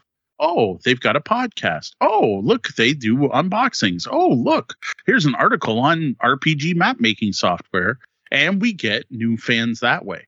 And the blog has increased every year at a pretty steady curve. Like there's no real, oh, we've made it moment, but it has been pretty awesome to slowly see it increase and slowly increase every year. So what about things you wish you would have done differently when you first started? Anything you can think of? I don't know. I kind of wish our video quality was better the whole time. Like I feel like the big thing we missed out on was the well-produced video when YouTube was still talking heads. We started as talking heads, we stayed talking heads, whereas everyone else started becoming commercials, almost like production quality. Now, I never expected to get there, but I kind of feel like we missed the boat on being that type of content creator, that now there's so many of them that I don't know if it would make a difference if we suddenly started doing it now, because there are already so many established, super well produced. And teaching, like game teaching, is something I feel I'm pretty good at, but we never did video of it because at the time there were already some people that were great at it. Now there are so many people doing teaching videos, and it just, I guess it's a bit of jealousy or whatever, but I look at their numbers and I look at our numbers and I'm like, man, maybe instead of reviewing games, we should be teaching games. For me, it's mostly just sort of some technical stuff. There's things I wish I could have set up differently. I would have understood and known differently ways to set up the transitions and things on the stream. Things that would have made it easier to do YouTube and stream content a little separately than we do right now. But I mean, content wise, it's all sort of been most driven that pretty much the whole thing. So I mean, when it comes to that, I'm just along for the ride in some ways. Yeah, in a way. I don't know. I don't know. I've never been a big look back, regret, wish I'd done things differently kind of person. Like, it's just not part of my nature. I'm more worried about what we can do better tomorrow than what we did wrong 5 years ago. Fair enough. All right. Well, I do have another question from Jeff, but I'll let somebody else get their voice in first. Rickman33 from the Discord says, how have your gaming preferences or habits changed? There's two parts to it. So first off, how have your gaming preferences or habits changed? Well, the big thing is that we have a podcast, right? And we do a show, and we're the Tabletop Bellhop, and we need to constantly be playing games to be able to talk about games. And we started working with publishers and reviewing games for publishers, which have a time limit on them. And my entire gaming life pretty much now, it revolves around that. So as opposed to, hey, I have a group come over Monday nights and we play RPGs, and I have another group come over Friday nights and we play board games, and I host an event every Saturday somewhere in Windsor where I just play more games, and my decision on what to bring is, what do I feel like playing now, has completely shifted to, what do we need to review? What do we need to get in more plays of? What do I need to try at a different player count? What do I need to try with a different group of gamers? What's the next? When's the Kickstarter going to end? It's a business now. I have we have a pile of obligation. It's no longer the, I'm going to play the games I love that I love and I want to play again, to what do we have to play next? And sometimes it sucks. Other times I don't mind at all. Like, we're back from Origins. There's so much of that stuff I'm hyped to play.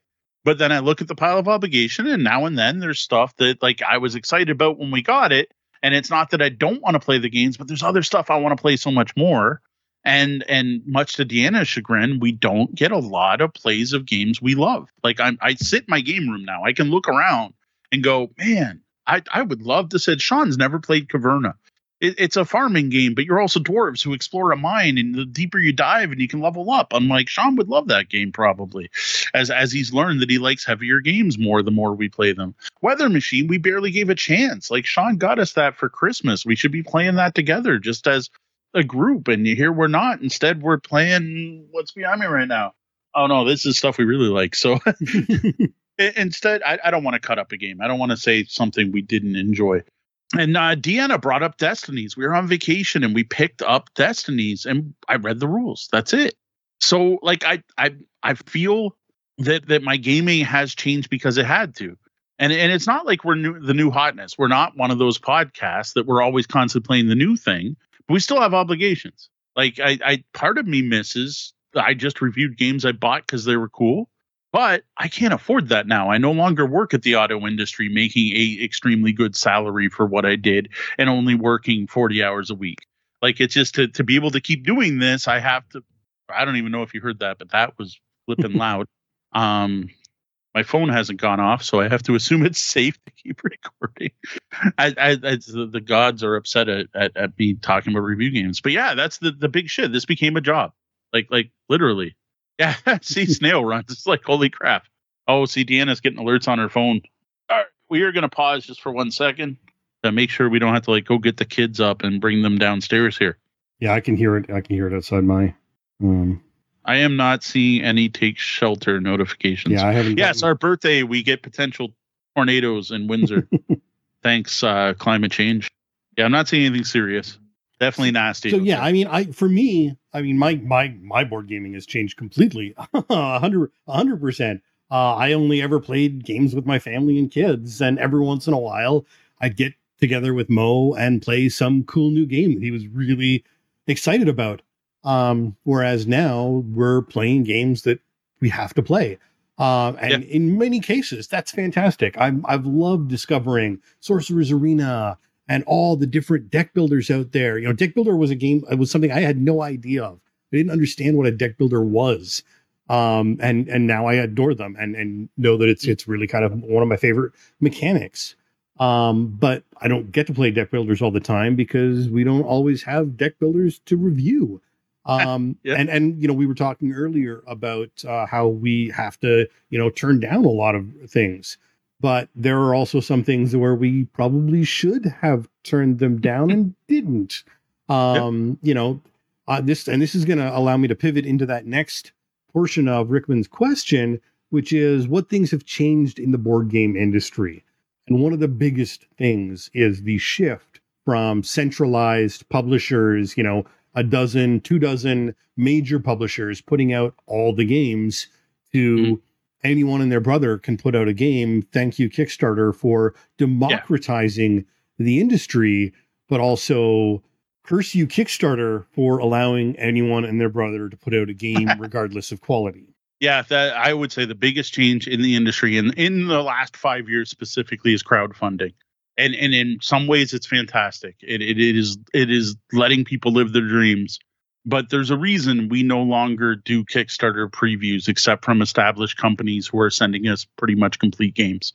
The quality isn't always there. And we are reviewers, not prototype. We're not playtesters. Well, to be fair, we are. I have playtested games, so has Sean. I've worked with a number of different companies doing playtesting, but that's not what we're being asked to do when we get some of these games. So yeah, crowdfunding has changed everything. Like it is allowed certain companies like Cool Mini or Not, which was a website I have been a member of since 1990 something, where it used to be, here's a picture of a painted miniature and there's the dots at the top where you click 1 through 10. Based on a older website called Hot or Not, which some of you may remember, to one of the biggest board game publishers in the world. That wouldn't have happened without crowdfunding, without Kickstarter specifically.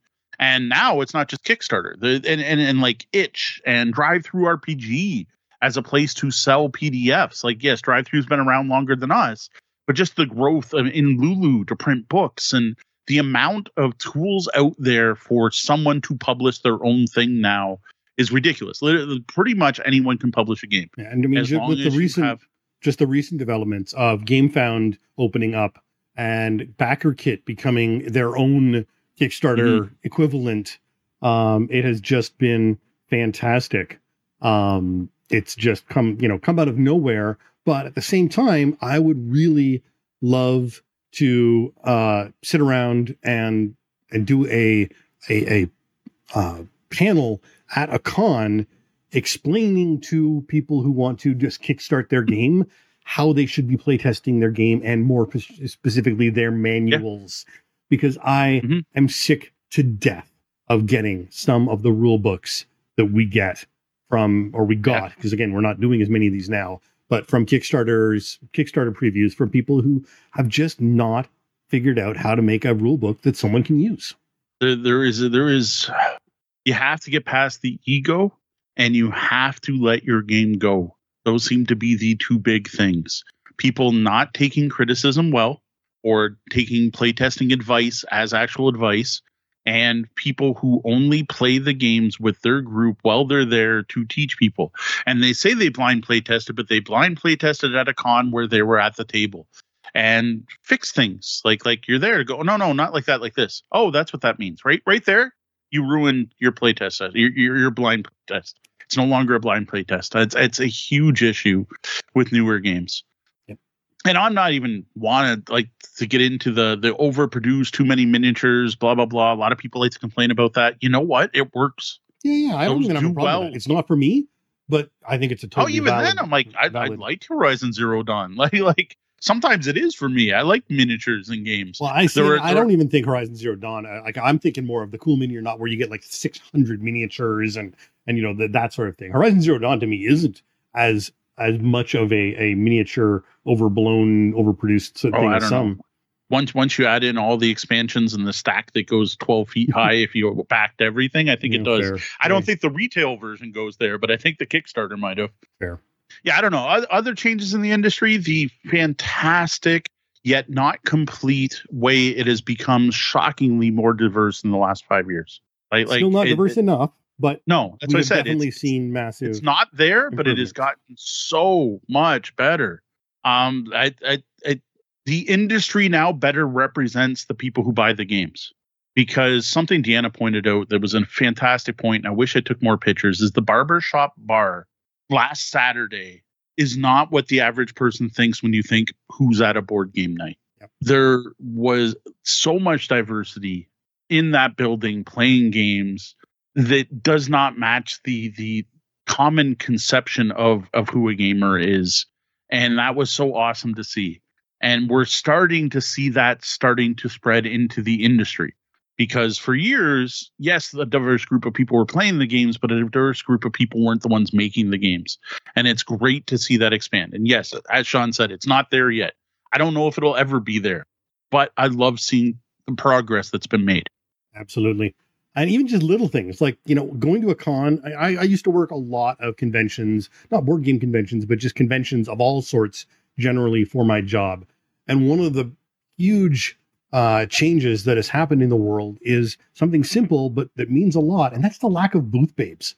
For people who don't know, maybe who are a little younger, the concept of booth babes was literally you would hire models, escorts, or someone to dress up nice and sexy in your booth to draw people in. They weren't employed by the company other than for that booth. They were just literally eye candy to draw people into your booth. And it was repulsive, and it was misogynistic, and it has been banned by most organizations, thankfully. But not seeing that around and seeing the diverse groups of people who are in the booths, who are there because they love the games and they want to support the games and sell you the games, is just fantastic to see. Yeah. Another one that'll be near and dear to people in the chat room, one in particular, is accessibility in games. Knowing that red and green should not be in the same choice for player colors. Knowing that your resources shouldn't all be the exact same size cubes with the exact same weight. Knowing that the font size of your rule book matters. There's definitely some room to grow on that one. Still a little bit of room there. And putting out dual layer player boards, not just because they hold stuff in place when a game gets bumped. Including accessibility things like Braille on games. Yeah.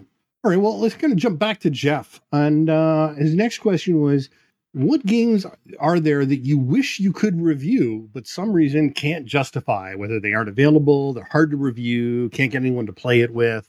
Is there anything out there that you want to review, but just can't or haven't been able to or haven't figured out how to? All right, big category of gaming. I am looking at 4 shelves full of role-playing games right now to my left. Or that's my right. to my right. 4 shelves of RPGs. We talk about the pile of shame for board games. I don't even want to consider. I did the math the other day. This is kind of impressive. For the pile of shame and obligation, I have not played 6% of the board games I have. That's not bad compared to many people. I don't even want to know. RPGs, I probably haven't played 80% or more of the ones I own. And worse, that's just physical books. Get into PDFs and you can't go over 100, but like you might as well say I've never played an RPG in my life if I compare how many of my PDFs I played compared to how many. I used to say we don't have the group, but I could probably put together a group. I just don't have the time. Which gets back to how has my gaming changed? Our work-life balance right now is terrible. Yes, some of the work is playing games and socializing, so that part's nice.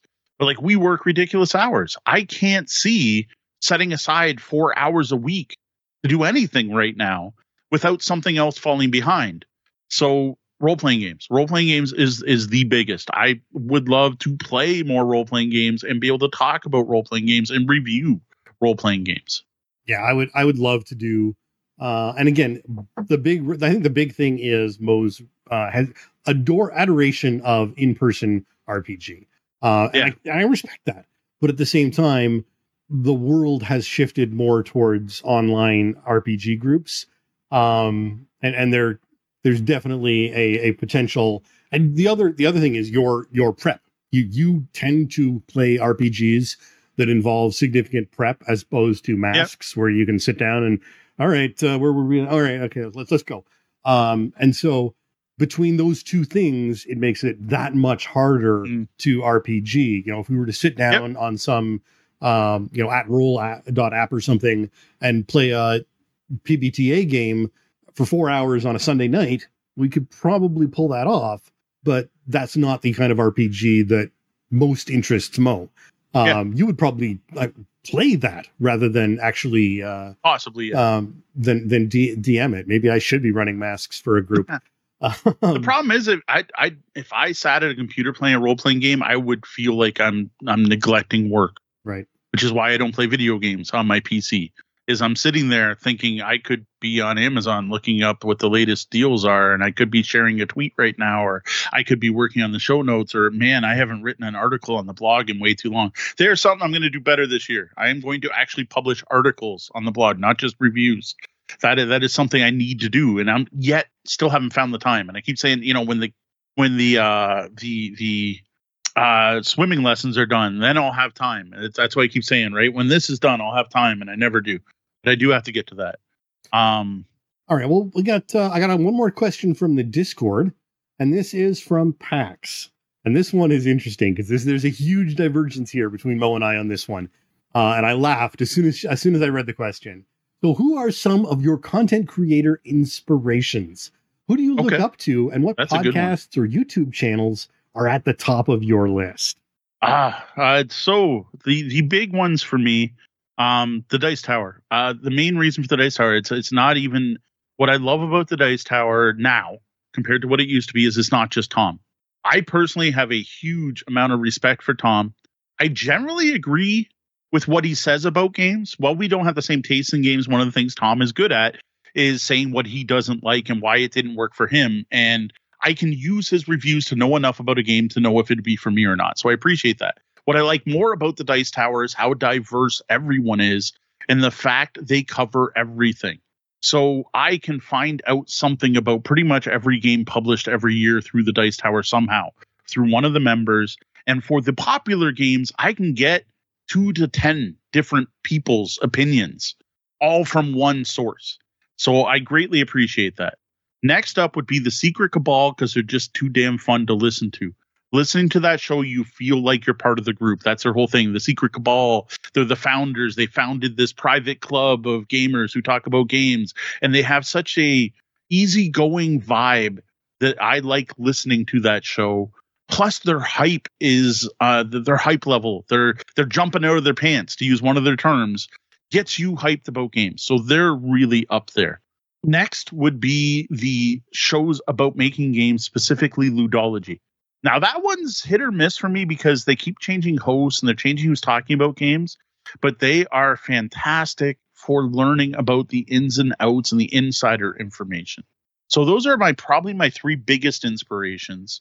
As for doing the podcast, it was more the Dice Tower and a RPG podcast called, it's been so long, Happy Jacks. The Happy Jacks RPG podcast was the direct inspiration for the Tabletop Bellhop answering your gaming game night questions. The Dear Abby for gamers part that is a key to our show. They are a Dear Abby for RPGs. They are a Q&A show where every episode, 2 to 3 emails they read off and they discuss as a group. I wanted us to be that. I wanted to be the Happy Jacks for board games, but it just never worked out. The questions we get are very succinct. Hey, give me some games to do this, or hey, I'm having this game night problem. They're just not the get a bunch of people sit around a table and discuss it for an hour kind of questions. And I think that's just the nature of RPGs versus board games. So that is a huge inspiration for us, is the Happy Jacks RPG podcast, which I'll fully admit I don't listen to anymore because I'm not reviewing RPGs. I'm not playing RPGs, and hearing talk about, how do I fit this character into my game when I'm not playing RPGs just isn't as interesting. So those are probably the big ones, but there are so many more. The Misdirected Mark podcast, the that I loved for RPG background, Gaming and BS, which I still miss. Sean and Brett had such a great back and forth. That's another one. There was Across the Board was one I really enjoyed as a board gaming podcast. I don't even know if they're still around. Like I said, the main ones I still kind of keep up with are Secret Cabal and Dice Tower because they kind of cover everything. Like, to me, it feels like I need to listen to those to have any clue what's going on in the industry. So interestingly, unlike Mo, I don't listen to any gaming podcast. None. I have on occasion listened to Misdirected Mark, and I did drop in and listen to Sean and Brett's show while they were recording because I liked those people. But those were RPG podcasts and really not essentially at all applicable to us. My two biggest inspirations for what this show and my imagination of where we were going and what we were doing and what I wanted to do were Smodcast with Kevin Smith and Scott Mosier. That was kind of my original focus of, two friends talking about stuff. Kevin and Scott talk about movies. Games was going to be our sort of thing. And then for a more sort of technical side, Security Now with Leo Laporte and Steve Gibson on the Twit network. It was really my kind of once we had settled into that sort of host and expert balance that we found, and as much as that has shifted a little bit nowadays, that's sort of where it originated from, was that, I'm going to be hosting the expert, the Tabletop Bellhop, Mo Tizigno, and that balance is something that Leo and Steve do really well in Security Now. And I freely admit that if we do go ahead with the next changes, I'm stealing it from that show's format, video format. And then with YouTube, I tend to watch more entertaining stuff or, dude out in the field doing stuff, which has nothing at all to do with what we do. So that's completely different. All right, for video, I missed the YouTube channel part of the question. Rodney Smith, Watch It Played, the best board game teacher out there. Paul Grogan's Gaming Rules, also really good. Sorry, Paul, Rodney's just a bit above. I think it's mainly because he's Canadian. Sorry, mental break there. Where was Rodney teaching videos? What am I thinking of? There's another one I also like to watch on YouTube. Heavy Cardboard? No, nothing against Heavy Cardboard. I don't watch them on YouTube at all. I had it and it's gone. I'm sorry, it's completely gone. Who else do I watch on YouTube? Anyway, the Watch It Plays are the big ones that I tend to do. The how to learn how to play games. Dice Tower, obviously. What I like to watch is like Dice Tower Now, which gives you a heads up. I used to adore Board Game Breakfast, but I don't even know if they still do that. That was a bunch of short segments from a bunch of different people that used to be really good. man, I'm trying to think of where I was going. Sorry that I lost it. Those are Shut Up and Sit Down, because they're just entertaining and informative. Shut Up and Sit Down. Like I want to be that show, but it's not us. Like, we're just not that funny or entertaining or self-defeating enough. Like, it's a type of comedy that I can't possibly recreate. It's just not in me to do. I greatly enjoy watching Shut Up and Sit Down's videos. That's the one I'd lost. Fair enough. Have you got your notes open for this next section? No, you told me I didn't need them, okay. so I got rid of them. I was going to talk about more games that I want to review we had, and I only got to the RPG part. Sure. So I'm going to jump back to Jeff's here to get into stuff that we can't review and bring up the big one, Aventuria. We need to play more Aventuria, and it needs to be readily available for people to purchase. The fact it's available on the F shop on Ulysses Spiel just isn't enough. Why is this game not in like mass distribution? Why can't I get it at Cool Stuff or Game Nerds or 401 Games? I would love to be talking about Aventuria every other week, because I have enough content to talk about Aventuria, but I hate talking about it because I just get tons of messages of where can I get it? Where can I get it? Where can I get it? Yeah. All right. I will grab the show notes here. So what do we had? Okay. This is another one from our Discord. You could have read this one off. This is from Pax the Paladin, one of our biggest fans. Pax hasn't been around. Is Pax in the last year? I think it's longer than that. Out of nowhere, love Pax. Brought up about Sean and his role in the show. And this is the reason I don't know if your whole twit style is even going to work anymore, because I don't feel that's what our show is anymore.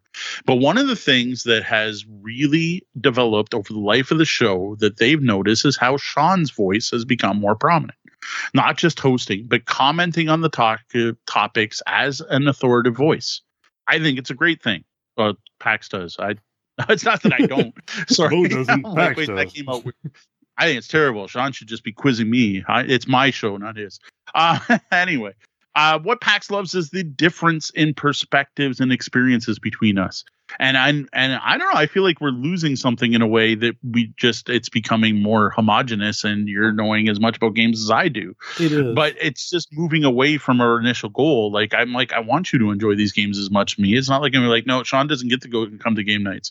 We can't talk about this in front of Sean, so we can actually ask legit questions once the show gets going. Yeah, I mean, it's interesting. Again, the initial concept was to have me, a normal, talking to Mo, who's a gamer.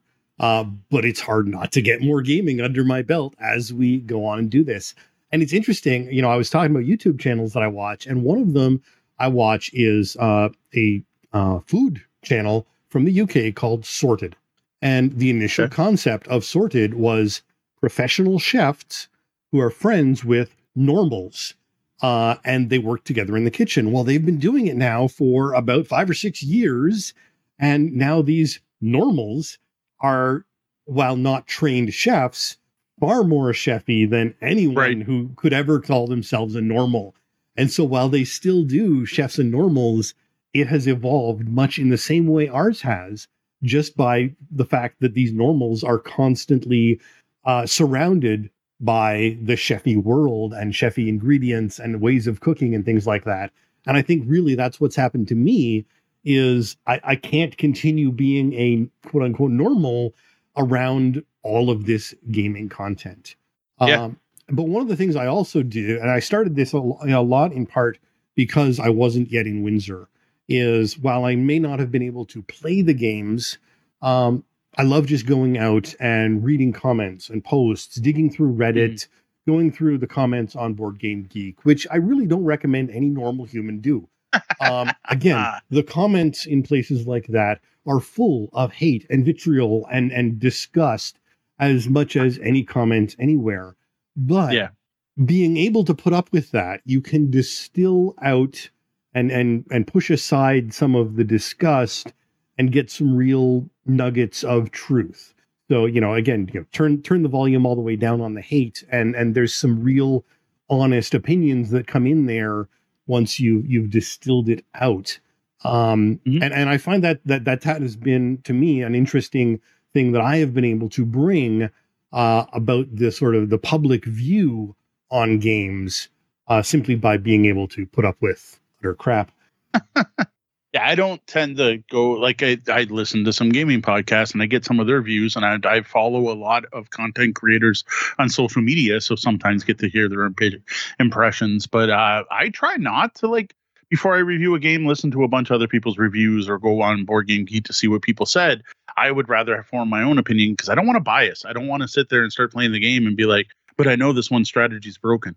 Like I just don't want to do that. I want it to be a fresh view. Now, I used to feel that way about our unboxing videos, but we shifted that. It used to be our unboxings. I wanted you to see the surprise of me opening it. But now I actually do some research before doing the unboxing so that I don't call upon a die.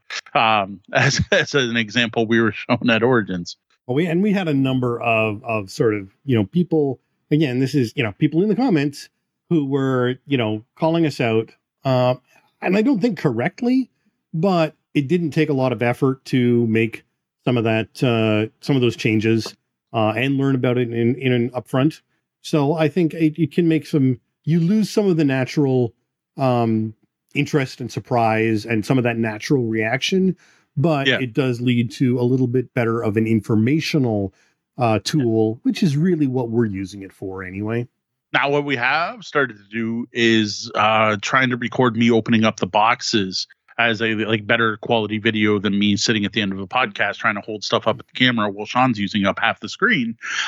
So that's where we're hoping to get that surprise that, oh my God, look at this. Oh, look how cool it is.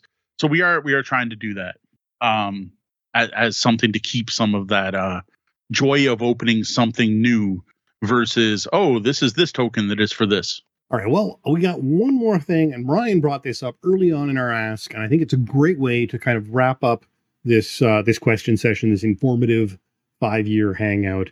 And that is, where do you see yourself in the next 5 years of creating quality hobby board game content? And thank you, Ryan, for considering it quality hobby board gaming content already. I honestly, I don't expect things to be all that different. My hope is that we have reached a place, a better work-life balance, a better. I am playing some of the games on my shelves. We are playing RPGs. It's not just racing to get the 5 plays in so we can review something before the Kickstarter ends. The more of a flow and balance to everything. We had that in the beginning, and somewhere in between it got lost. I think we tried to do too much too quick and too much in 1 week. And maybe we're doing it again, trying to fit in 3 reviews some episodes. I want to find that balance. The other thing is to make it more financially viable so we're not scrambling. Some months are tighter than others. So far, we're making this work, but with current inflation, increase in grocery prices and so on, it's getting harder and harder. And unfortunately, the affiliate links aren't keeping up with the rate of inflation. I have to go on strike and demand a better wage. So in 5 years, I hope to, for one, be able to keep doing this as a living, do this full time. Hopefully living a little more comfortable at the same time with a little more, spending money, ability to go to more cons during the year, and also to have a little better work-life balance so that we're not constantly doing something for the bellhop every waking moment and killing an hour every night on the TV. And that's all we do every day. For me, I just want to sort of keep increasing our production quality, slow and steady. Every little bit counts. We've got a new camera for Mo, and we've got a new using Teams now instead of Zooms, and little step by step, we've been improving things and finding new ways to do things. And I just hope to continue that and see where we go from there. So that's it for our 5-year birthday hangout. Thank you, everyone who joined us here live, and thank you so much for the great questions. If you do have a question for us, that is what we're here for. Again, our goal is to be a Dear Abby for gamers. We want you to ask us your game night problems. Send in game recommendations, problems you're having, how to plan an event. Send it in sleepless in Seattle. I have difficulty learning games. What's the best way for me to sit down and learn to play games before my friends come over so we're prepared? That kind of thing. We would love some nice long form questions. Those can be sent to questions@tabletopbellhop.com. Or if you don't want to send an email and give us your email address, not that we're going to do anything with it, you could also head to the Tabletop Bellhop webpage at tabletopbellhop.com and click on Ask the Bellhop. That'll give you a form to fill out. And you can put a fake email address in there. We're not going to check. We wouldn't still be here 5 years in without the help of our Patreon patrons. So tonight we're going to give a shout out to all of them. Dukas, thank you. Evil John, thank you, John. Chris Leary, thank you very much. Valentine Page, thank you. Brian Sheehan, thanks, Brian.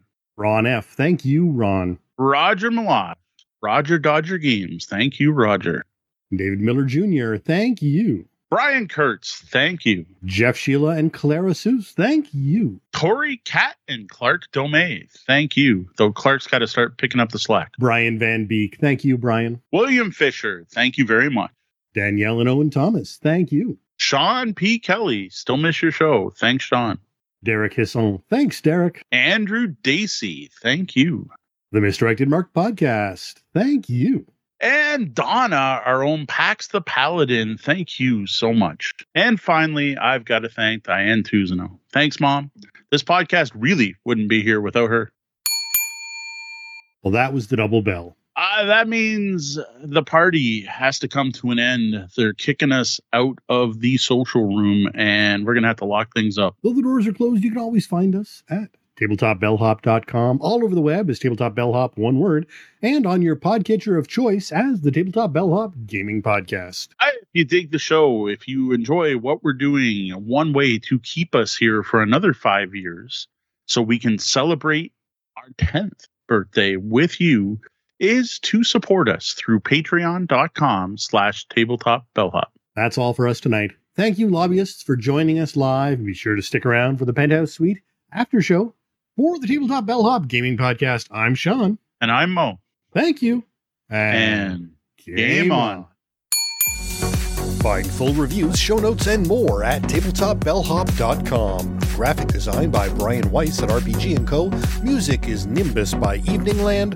The podcast is released under a Creative Commons Attribution license.